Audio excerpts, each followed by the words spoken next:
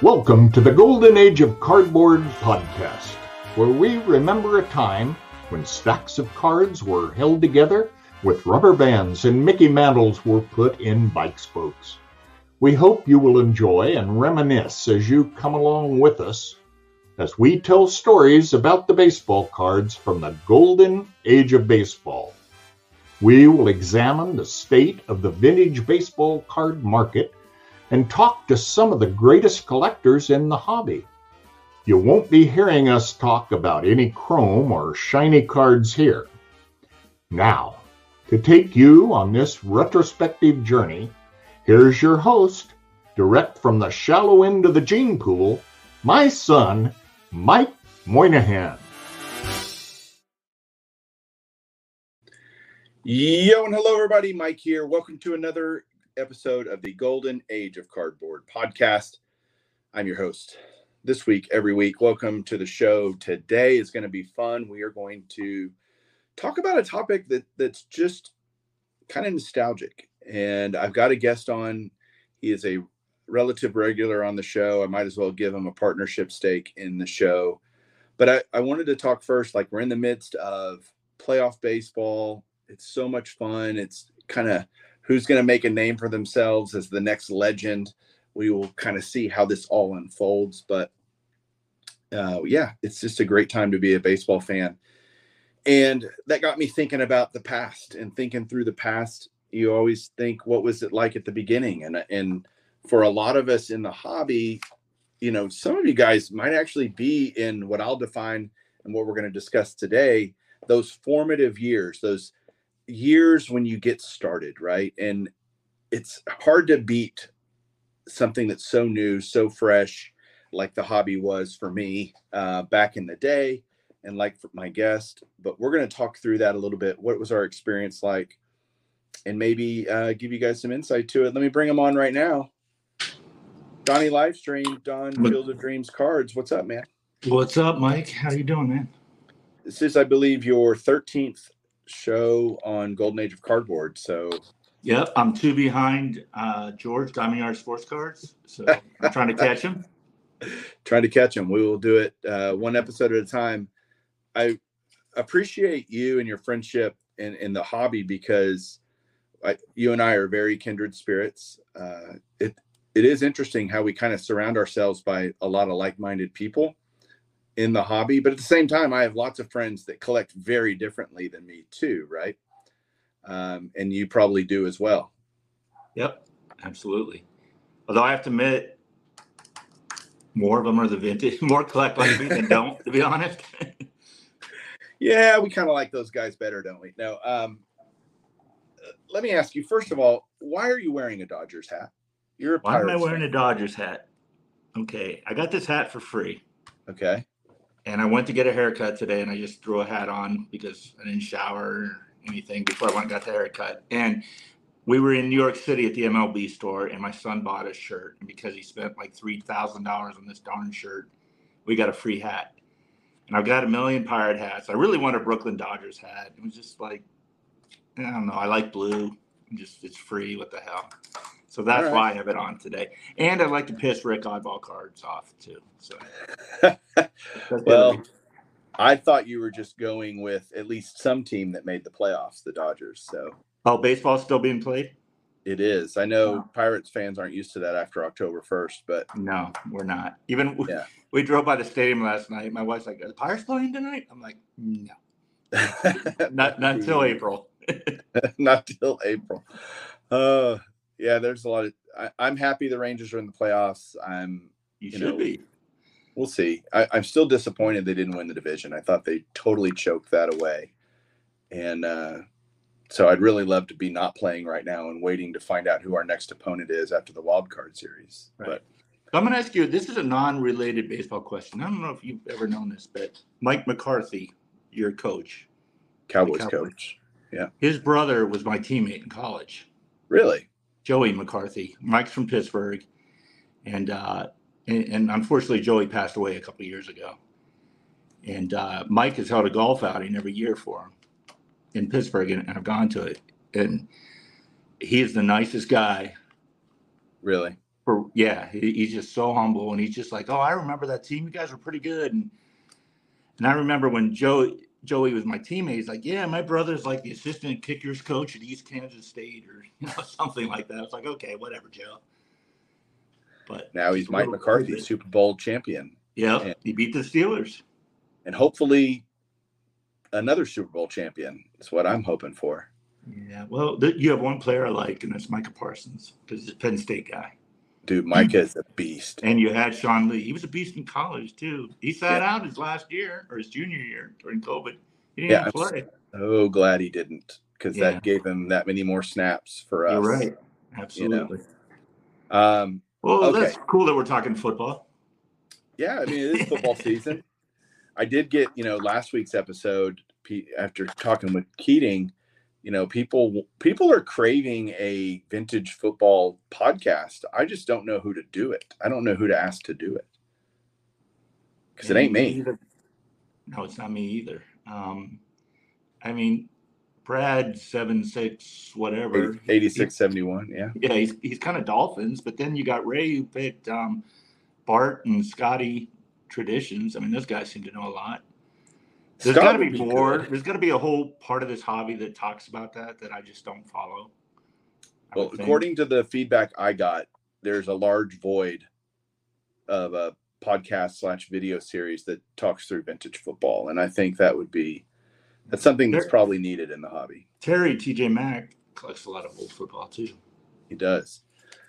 But we're going to talk about baseball, because that's you and I's. That's what we do. Right. That's what we do. Okay. Formative years. If you were to think, okay, what defines what formative years are? Would you say it's like maybe your first 5 years in the hobby, first decade in the hobby? What would be kind of for me? Years? Boy, it's not even 10 years. It's from 1976 to 1983. Okay. In that period, I went from being 9 years old to 15, 16. Maybe freshman year, sophomore year of high school, and then I was done. It wasn't cool anymore. As we've all said, there were other interests, and I got off it. And for me, it's funny because everyone says, 79 back or maybe 80 back is vintage. For me, it's 83. And it's just for me, just because that's when I collected. And, when I started in 76, those cards weren't vintage. They are now. But they were. Sure. I bought those packs and opened them up. So in my mind, vintage starts at 83, or not starts, ends at 83, just because it's my formative years, like you said. And you could easily say that was most people like to finish it either pre-junk wax era or pre Fleer and Donruss coming on the scene, right? That's why that line exists there, right? And it can be a moving target. I think I don't know that we need to pigeonhole. Yeah, and I was buying Fleer, and what was the other one you said? I just went blank. Donruss, not so much Donruss, but I bought a lot of Fleer. It's a long time ago, man. This other small company called Donruss. I don't know. Yeah. When I think of what formative means, it's kind of this idea, I think different for every person idea of, man, this is how I learned. I cut my teeth. I made mistakes, right? Those formative years, whether it's think about your career or just mainly probably your career would be a great analogy. We all screw up. We realize later how much we didn't know. You can only really define your formative years through experience, through getting on the other side of it and looking back going, yeah, I didn't know jack diddly about anything. Absolutely. And maybe even say that about your marriage. Like, man, I didn't even know how to be married those first few years. I was an idiot, and now you're at least you're an idiot now. We are all still idiots in our marriages. But the formative years for me in the hobby were starting in 81, probably through 86, 87. That's when I really cut my teeth and learned. And far from knew everything. Still don't. I'm 40 whatever years in. You're 50, almost 50 years into the hobby. Good gosh, that's crazy, right? Yeah, almost like late 40. Yeah, 47, 40 years. Now it hasn't been consistent like yours, but I still always had a love for cards. I just didn't always collect them. Well, I'm trying to redefine what a collector is for people, because I think it's important to say, like, after 83, did you throw your cards away? No. They were just in the closet, right? Yeah, I'm going to show you some of them. I've never thrown a card away. So you still were a collector. Yeah. I don't think being a collector means you have to be buying cards consistently to be a collector. Until you get, I never thought of it that way. You still had them, so technically you were still collecting them. Right. That's And cool. So, I don't have to say I ever quit. Yes, I totally agree with that. You just say, I took a break from buying, maybe, right? That would be accurate. But to say you stopped collecting them is not true, because you still had them. If you sold them all off or gave them away or threw them away, then you would have taken a break. That's taking a break. And I think we all have those periods where we can't buy as much or whatever. That's really interesting. I never thought of that way. Thank you. You're welcome. You're welcome. That's really cool. I'm being serious on that. That's a great way of thinking about it. Well, once every 6 years, I have a good thought. So I just blew it on that. At least you got that going for you. Yeah. Okay.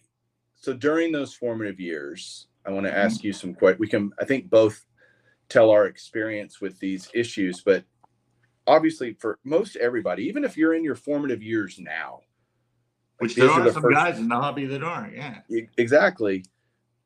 We all open packs. Yeah, right? That's like how you start. I think that's what hooks us into the hobby, is all of us open packs. And you mentioned you started in 1976. What a great year to start opening packs. Yep. Was it a weekly thing for you guys? Was it you and your brothers, you and your friends? How did that work? Yeah, so it was our friends in the neighborhood and my one brother. My three older brothers are quite a bit older than me. I mean, they were like in college when I was 9 years old. So but my younger brother's only a year older than me.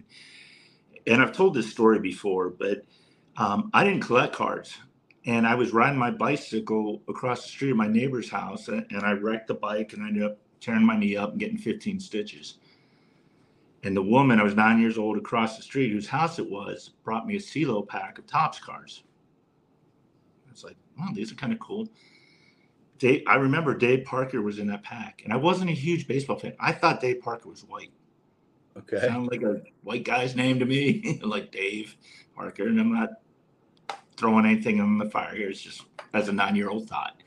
Yeah. And then when I saw that card, I was like, wow, who knew?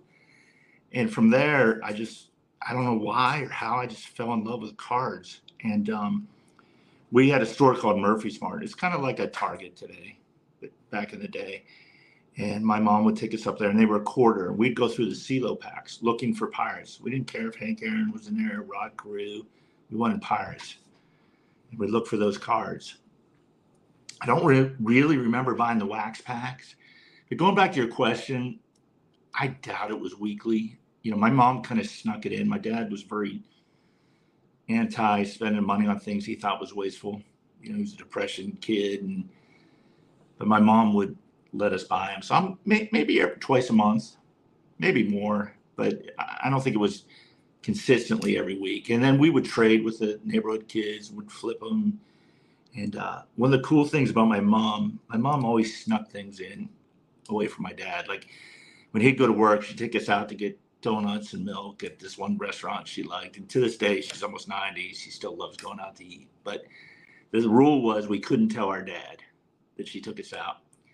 So every once in a while, he'd have a business trip, or they were in this bowling league. They'd go away, and our aunts and uncles would watch us. And my mom would slip in a pack in our suitcase to my brother and I. And we'd open up our suitcase. So I got my aunt and uncles, and there was a pack of 1976 Topps. So, you know, it's like my mom doesn't know anything about baseball, could care less. But just, that's what moms do. They love their sons. And she knew that my brother and I loved this, and she always hooked us up. And that's a great memory I have with these cards. You know, I still have the ones I bought, at least some of them. Some might be my brother's. I don't know. They got mixed up. But, my mom is part of my formative years of card collecting, and that's kind of cool. Where did you store your cards after you would open a pack?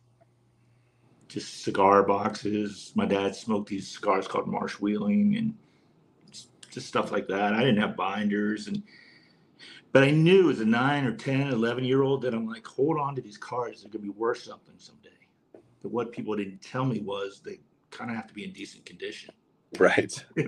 Which fun they're not. So they're not worth anything except sentimental value.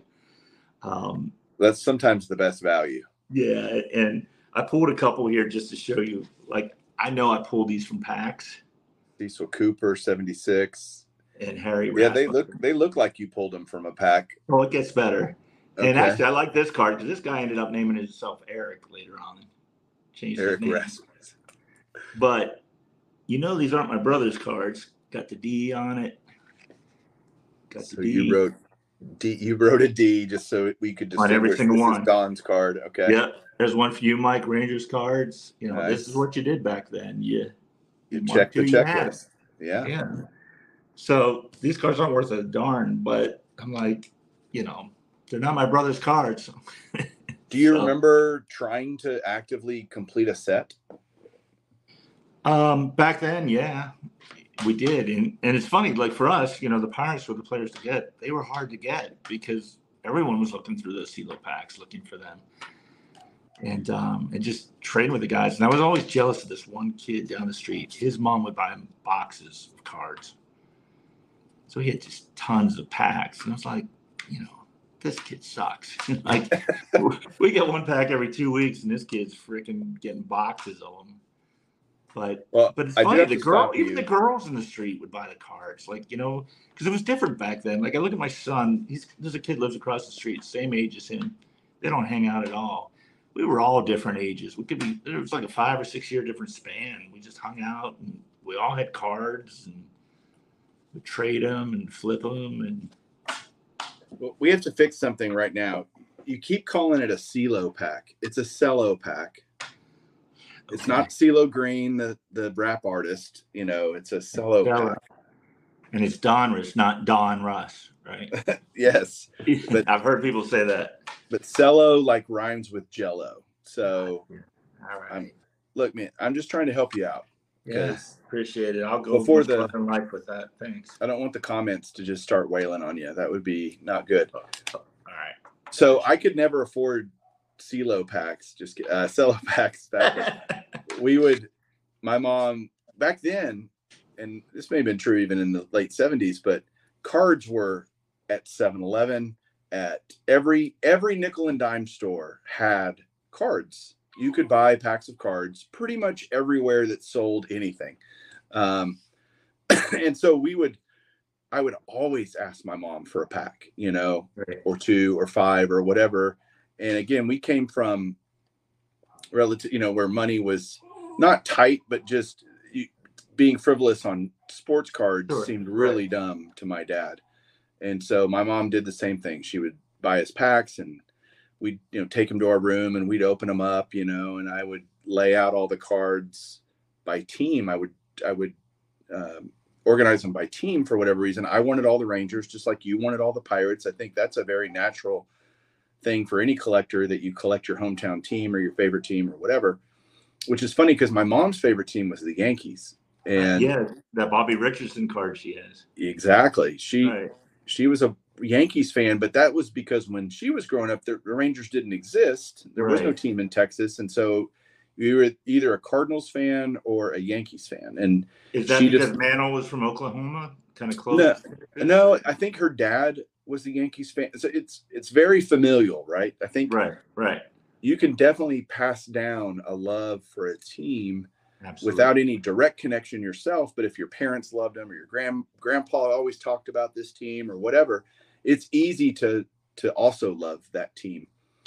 But the Rangers were around. Rangers were born in 1972. I was born in 1973. So I'm pretty much grew up with the Rangers. I grew up with the Rangers. And so getting Buddy Bell cards and Toby Harris and Jim Sundbergs and Jeff Burroughs. Jeff Burrow, all those guys. And I pretty much would collect packs. They would all get rubber banded by team typically and thrown. I used shoe boxes were my storage. Yeah, I did that. Right. Which was terrible for the cards. And I didn't pull any out, but I guarantee you I still have cards that I bought in 1981, just like you do. What's so amazing to me that some of these vintage cars from the 50s and you can even go into some of the Bowmans in the late 40s, that they're so nice that people thought to keep them in great shape. And I think sometimes we're so overcritical on card, like, oh, the center's a little off. It's like, dude, it's from 1949. Right. And look how good it looks. Yeah, totally. Go, get out. I'm on a streak of having my dogs be a total pain in my butt during video shoots. You don't want to talk about pain in the butt dogs. I got this puppy. I don't know if you've seen him on any of my videos, but so that shows you don't watch my videos like that. I do. Apparently you don't. Apparently I don't. We have a 12-week-old golden retriever because we put our other one down in July.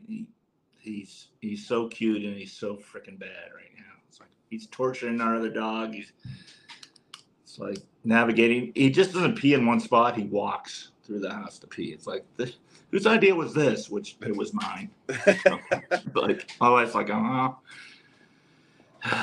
Well, okay, back to formative years. Yes. So do you remember, so we both share, and I think, again, this was a common thing to have kind of that retail experience where you're going into a store and you're buying packs of cards. Yep. I too didn't buy boxes of cards. One thing that happened to me a lot, especially starting in the mid 80s, you were already out, so to speak, of the hobby, but yeah, dude, I remember I bought so many Slurpees just to get the coins at the bottom. Okay. It felt like Fleer was coming out with these little box sets like almost all the time, like star hitters and star this, star that, and all of that, star stickers, Fleer star stickers, which started in 81. I bought those like crazy because they were cheaper, and so I could get more. I didn't care anything other than what can I buy, what can I afford with my lunch money or whatever it is that I was using to buy cards back then. If it was a baseball card or baseball something, I wanted it. Were you the same way in the 70s? With Hostess products. Okay. So yeah, we go into the grocery store and I'm flipping the back of Twinkies or Ho-Hos to see which player's on there. Absolutely. And Kellogg's cereal. God, it wasn't even just baseball cards. There was always prizes in cereal, and it was like, yeah, what prize is that? But I totally remember getting the Hostess boxes, and I didn't pull any of those out. But you should see some of the cut jobs I've done on those. Yeah, I bet they're pretty crooked. They're pretty bad. I did the same with. I remember distinctly Kraft Macaroni and Cheese had cards. I want to say, I actually have a panel over here. Right here. I got it. This was in the basement collection, but these were on the back of a Kraft Macaroni and Cheese. Now, what year was that? This was 87. Okay. Mike Schmidt, Don Mattingly. Yeah, I definitely would not have been looking for those. Like I could, and I got really good at cutting these out actually. And they're terrible card. Like there's no logos, Right.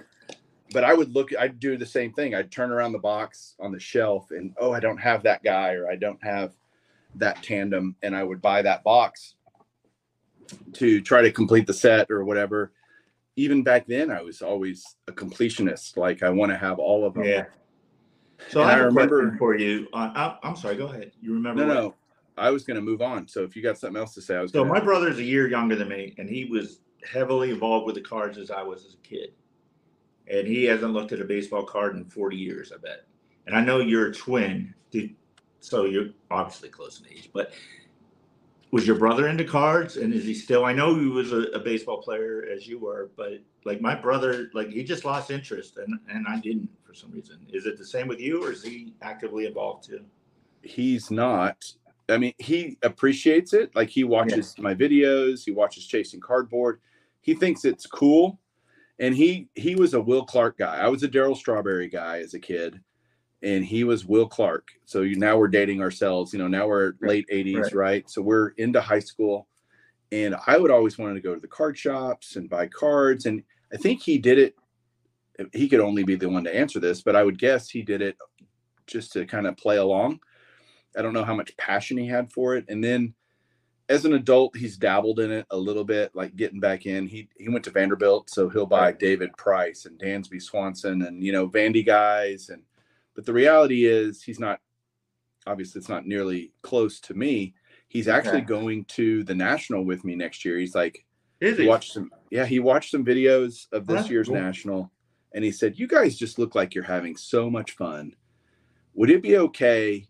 Like, would I cramp your style if I came to the National in Cleveland?" And I said, "No, it'd be." Oh, sorry. I didn't put my phone on Do Not Disturb. But he is coming to the National.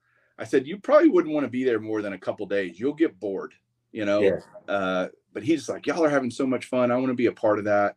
I want to see that for myself." Yeah. And I'm like, "Sure, come on. We'll have fun." He absolutely will. I'm telling you, Mike, last year not going, and I just couldn't go. But it sucked.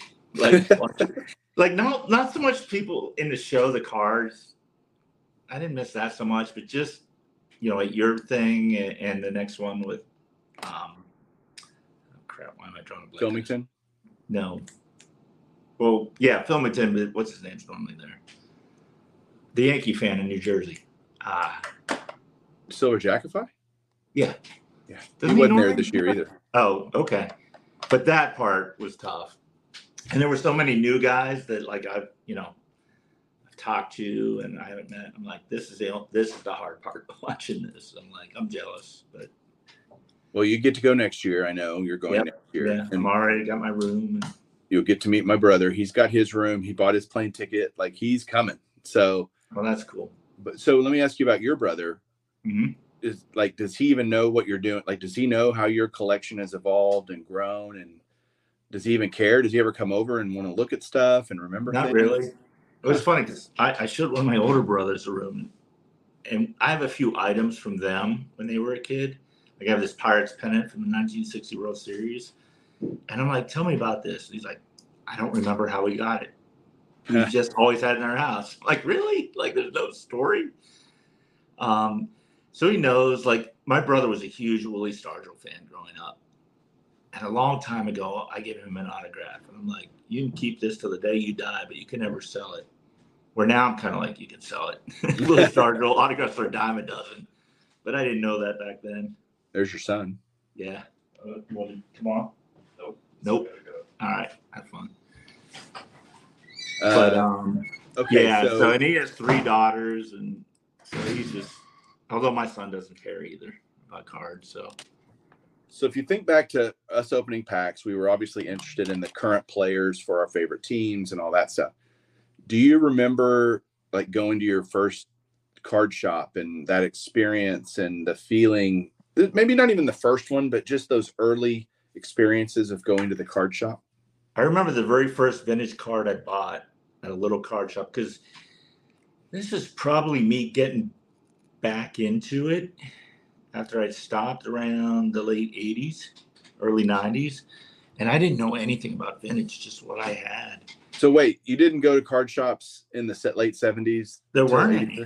No, okay. I couldn't drive. Like, I was only 12 years old, 13 years old. There weren't any card shops. And if there were, I didn't know about them, and my parents weren't driving me to them. Okay. So it was probably my early 20s, to be honest, the first time I went to a card shop. And I know the first card I bought was a 1960 Topps Bill Mazeroski. I paid $10 for it. It's probably a 2 or 3 if I were to have it graded. But I went to this other. What's that? You still have it? I do. Yep. You should grade that just for giggles. Like, yeah, that's a good point. I never thought of that. Damn, Mike's coming up with a lot of good points tonight. But I remember going into this other card shop, and I was so overwhelmed. I was just like, I don't know what to buy. I don't know what player to get. I don't know anything about vintage. And I don't think I bought a card that day, because I just walked out. My head was spinning. This is pre-eBay. And then there was another card shop I used to go to. This guy was on my route. I used to be a pharmaceutical rep. And he would actually put cars on layaway for me. Huh. And every time I went up there, I'd give him a little bit of money. And I still have some of the cards I bought from him and got graded. And, that was my only way to get cards. I don't think you go to a card shop today and it's pretty glitzy relative, Right. it's well lit. It's, everything's organized. Oh, yeah. Back in the 80s, the card shops that I went to were gringy, dark, guys in, the dudes sitting back there smoking a cigar, smoking a cigarette. Yeah, they were dumb. Yeah. And everything, all the holders were yellowed even back then. Like they were already from either the cigarette smoke and And I thought that was normal. I didn't think anything about it. I'm like, okay. My collection. I probably still have some of them down there if I looked hard enough. Yeah, I remember all the boxes in this card shops would just be stacked along the wall. Not hobby boxes, but boxes of commons, boxes of cards, right? Yeah. Just sitting there being ready for somebody to look through and see what jewels they could find, And then he'd pull out his Beckett, look at the price for it. Okay. There's a range. Yeah. And Beckett was in its infancies, early 80s. I don't remember going to card shops probably till mid 80s would probably be when I started going to card shops, you actually went before me then, because it was late 80s for me. Yeah. But it was still, there'd be the showcases and you'd see the vintage and I think everybody loves vintage. It's just, can we afford vintage, Right. And I certainly couldn't at that time, but I remember seeing cards and longing for them, but going, okay, I'll take, a pack of 84 Donruss or 83 Tops or whatever. And, kind of resigning myself to only buying current stuff because I couldn't afford the vintage. Yeah, but the junk wax card era came out. There were card shops everywhere. Yeah. Every corner was popping up with places. I still drive by today and I'm like, I remember there was a card shop that used to be in there. They were everywhere. So I do that too. I could drive you just in Fort Worth to 6 or 7 locations where at one time there was a card shop. Yep. Same here. And I miss those days. Honestly, I miss, especially starting to get into the 90s when cards became super popular. This is kind of beyond my formative years, but still early enough in the process that I remember seeing autograph cards. And once the 90 Upper Deck Reggie Jackson came out, Chase the Reggie, and that, oh my gosh, you can get autograph cards this way, But before I get too deep down into the newer stuff, I say newer, past our formative years, the question I want to ask you is, during those formative years, I think, again, as I said in the beginning, we learned a lot just by kind of trial by fire. There weren't any cool resources like they have now to learn quickly, and so it took a long time to learn. Do you remember when you kind of knew what all the vintage sets were, like by sight, or do you still have trouble with that even now? I'm good from 1947 up. I know those cards by sight, unless it's so rare.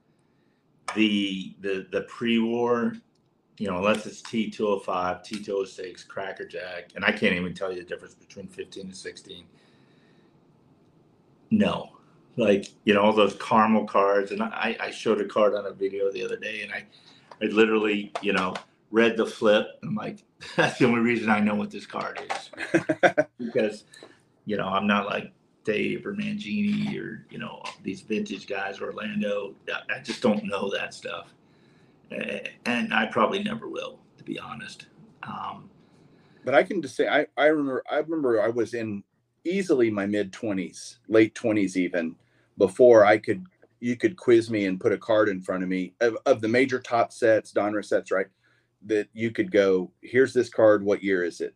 And absolutely, for the longest time, 66 and 67 would confuse me. Yeah, I agree. They still do a little bit, but there were definitely some years that I would, I think that's around this. But by my mid-20s was when I would tell you I still get confused on 51 and 52 Bowman. Yeah. to this You do day. now? And I'm like, okay, the first one had the autograph. The second one, you should know who they are. Right. That's how I have to. That in my mind, that's how I think of. But I still get confused on that. But what's funny is, and I was talking to John Wade Box fan last night because we have a guest coming up for our next show. He was talking about the '78 Jim Cott that he really wants.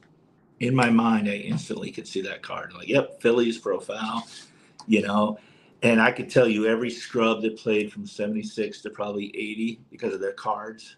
Where today, I'm like, I don't know anyone that plays for Tampa, or I know the star, but you could go through those sets, and especially like '76, you name a guy, I'm like, yep, I know what that card looks like. That's an interesting point. I bet you, especially on the Hall of Famer, certainly not on the common guys, but you could go now and say 58 Topps Willie Mays. I can blue background. picture. Yep, I can instantly picture that card. Right. And I can do that a lot now. Whereas when I was a kid in those formative years, I wouldn't have, again, been able to even tell you the year. I would, if I was guessing and got it right, maybe. But I always remember 1960 because it was horizontal, right? So that was easy to kind of burn into my brain as to, okay, if it's turned over, it's 1960.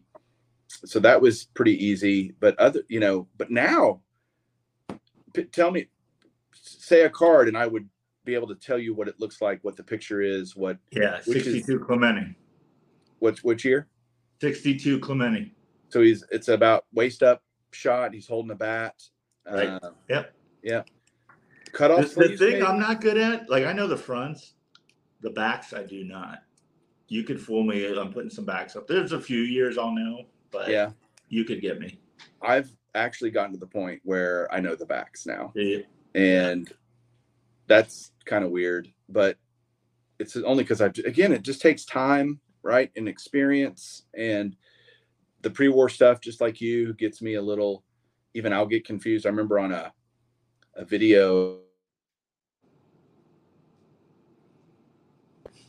Do people not know I'm recording? No. Apparently not. When I remember, even on a video recently with Chasing Cardboard, I was looking at a T207 and I called it a T205 or something. Like I knew what it was. I really did, because I have one of the cards. Like I know what year it is in the moment, though. That's one that has the brownish background, right? Yep, brown background. Yeah. And so sometimes even in the moment with pre-wars, not really with normal vintage, but pre-war, man, I'll just be like, I'll blank, or misspeak. Not intentionally, not trying to mislead anyone or anything. I just goofed. It's just, we didn't start out in pre-war.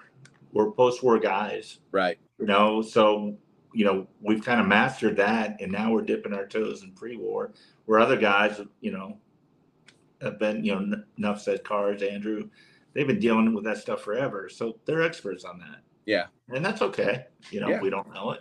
It's good to know people that do, right? Right. Yeah. Okay. So we had we had retail experiences, then we had shop experiences. What about your first show? Do you remember your first card show? Man. I stumped you. You did. I'm trying to think, because I didn't go to a lot of them. I think they were like mall shows, probably. Okay. Yeah, probably. Or small hotel shows in the area.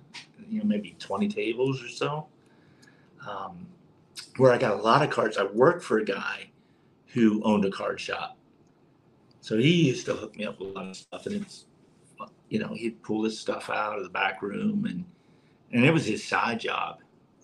And we'd go to, the Rangers probably have it too. It's called Pirates Fest. Mm-hmm. We have Fan Fest, Rangers. Yeah, same thing.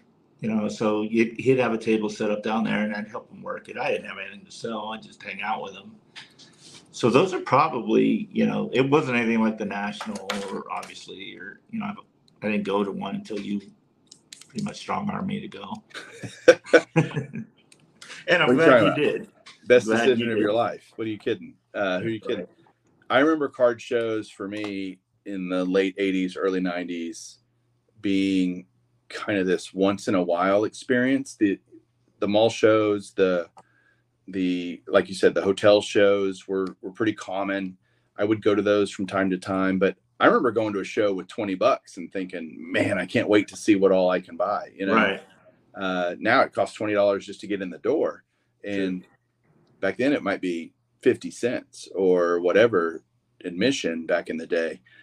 And I did go to the National in 1990. And I just remember it back then. What's that? Was it in Texas? Yeah, it was in Arlington. It was over by where the Rangers and Cowboys are. But back then, to me, it was just another show. I didn't, think, ooh, it's the National. I mean, I'm 16 years old at the time. Right. So I went with a buddy of mine, James, and his uncle, Jerry. And Jerry was actually, believe it or not, my buddy James and we've been friends forever. He collected Ricky Henderson back in the day. I was still on my Darryl Strawberry kick. This is right before I became a Juan Gonzalez guy. And I was looking for Darryl Strawberry cards all the time at any show I would go to. Because back then, like you said, there's no eBay. So if you couldn't find it at a show or a shop, you weren't going to find it. There was no look everywhere in the world and find anything you want at that time. Yeah, no doubt. And I would just buy multiple. I had, I don't know, 500 1989 Topps Darryl Strawberries, just because every time I'd see one, it would be a nickel and I'd buy it or whatever. Right. And that was probably silly. I still have all of those too. My Darryl Strawberry collection would be like a giant stack here. It's almost a 3,000 count box, believe it or not. Really? So what I think is cool about your formative years, you talk about it a little bit, but not a lot, that your dad was a cameraman for the Rangers. So that gave you and your brother access to players or former players, and I think that's awesome. That had to have added to your love of baseball, being able to meet some of these people.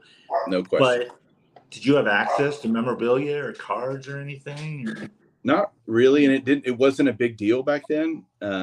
Everybody's heard the stories of my dad taking cards and getting them signed by the likes of Killebrew and Rizzuto and guys like that. But those were not like everyday kind of things. I would go hang out in the clubhouse before the game, but to have memorabilia like that wasn't a big deal. So I didn't really consciously think about that. I was a kid, I was a teenager, so it was just cool to be there. Were you able to go in the clubhouse and the dugout and stuff, or just up where your dad was? So both. You had free reign, pretty much. I had free reign. I knew Arlington Stadium this is pre Globe Life Field, the ballpark in Arlington, the old Arlington Stadium. Man, I knew that place like the back of my hand, and it smelled terrible. It always smelled like stale soda and popcorn and beer and but I knew they were all chewing back then, probably. Exactly. You could smoke in the stadium, I mean, just crazy stuff that we wouldn't even think about today. But I didn't think about the other parts of it. I just liked the experience, Go ahead. You talk for a minute. Okay. So Mike's going to get me a new card that I can't wait for him to show me. I wish. That'd be awesome. But all you did was shut the door. They shut your dog up? No. That's pretty impressive. It just makes it easier to not hear them. Right. So I know your dad's been retired a long time, but are there still maybe guys that were young when he was finishing that are older now that are still with the Rangers, or his connections all gone pretty much? That's pretty much all dried up. He'll go to the occasional like reunion of the TV guys, but they're not there to talk about the sport. They're there to talk about their careers. He was good friends with Jim Sundberg. Okay. So, but if I see Sundberg, he still knows who I am. And hey, how's your dad? Which cool. Is really weird because I was a kid back then. Right. He kind of left. He wasn't a fan of the sports. Yeah, that's what you said. It made him a really good cameraman, but how did he get involved in that? And I know we're getting off, but I just find that interesting.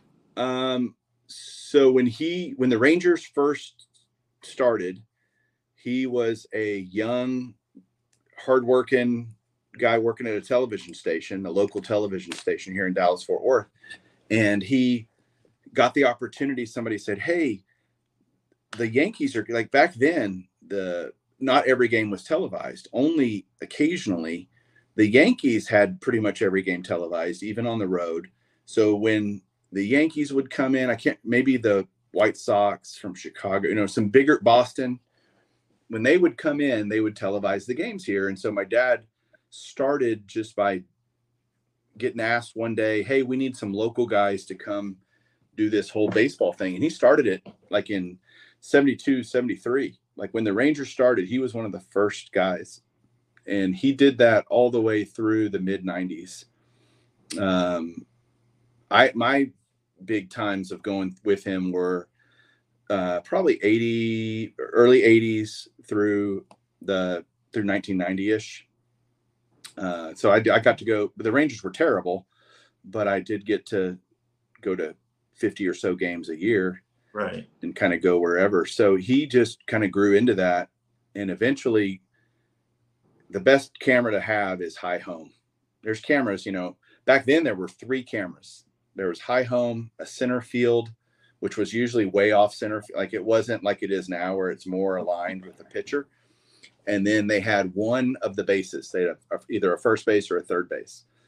And he started out as just basically kind of washing dishes, kind of work, and then worked his way to cameraman, and ultimately became the high home guy for this whole era. Like he would do every game high home. That's the one you have to be the most, you have to be on your game, because it goes to that shot. If you watch a broadcast of when you say high home, is that on the catcher and the batter? It's up in the booth with the announcers. It's called high home, and it's the shot looking down at the diamond. Every time a ball is hit, they go to high home. I got you. And either he's focusing on an outfielder about to catch a ball, an infielder fielding a ground ball, turning a double play, whatever. That was his shot. And so it was super critical to the flow of the game.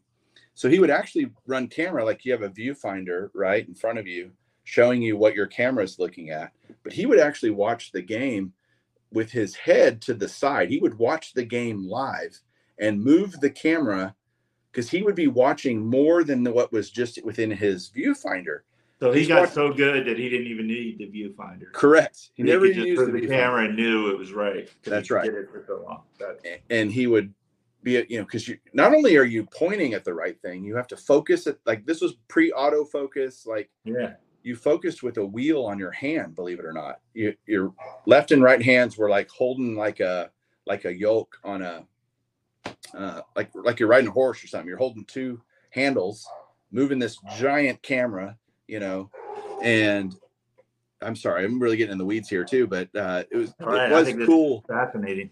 It was cool to watch him work, because he would be standing like, face, head away from the viewfinder, headset on, listening to the director or whatever, and okay, ready to go to, and he'd be, on his shot, the director's barking orders and whose camera is going to be up. And I found it fascinating too, by the way, just like you do. And he was so good at it. Like he was asked to travel all over the country for big games, because everybody wanted Palmer to run high home. Would he do non-Rangers games? Yeah. Like playoff games or World Series games? Absolutely. And then he did Mavericks, Cowboys. He traveled. So he didn't just do baseball. No, he did all sports. And I got to go to all of them. As a kid in basketball during the Mavericks, the 80s Mavericks with Mark Aguirre, Rolando Blackman, they were really good. And I was the guy sitting under the goalpost during the games, holding a mic when you could hear their feet squeak, creak, creak. That was a goalpost in a basketball game. Yeah. That's interesting. Yeah. Goalpost? I mean, sorry, basket. The goal, the basket.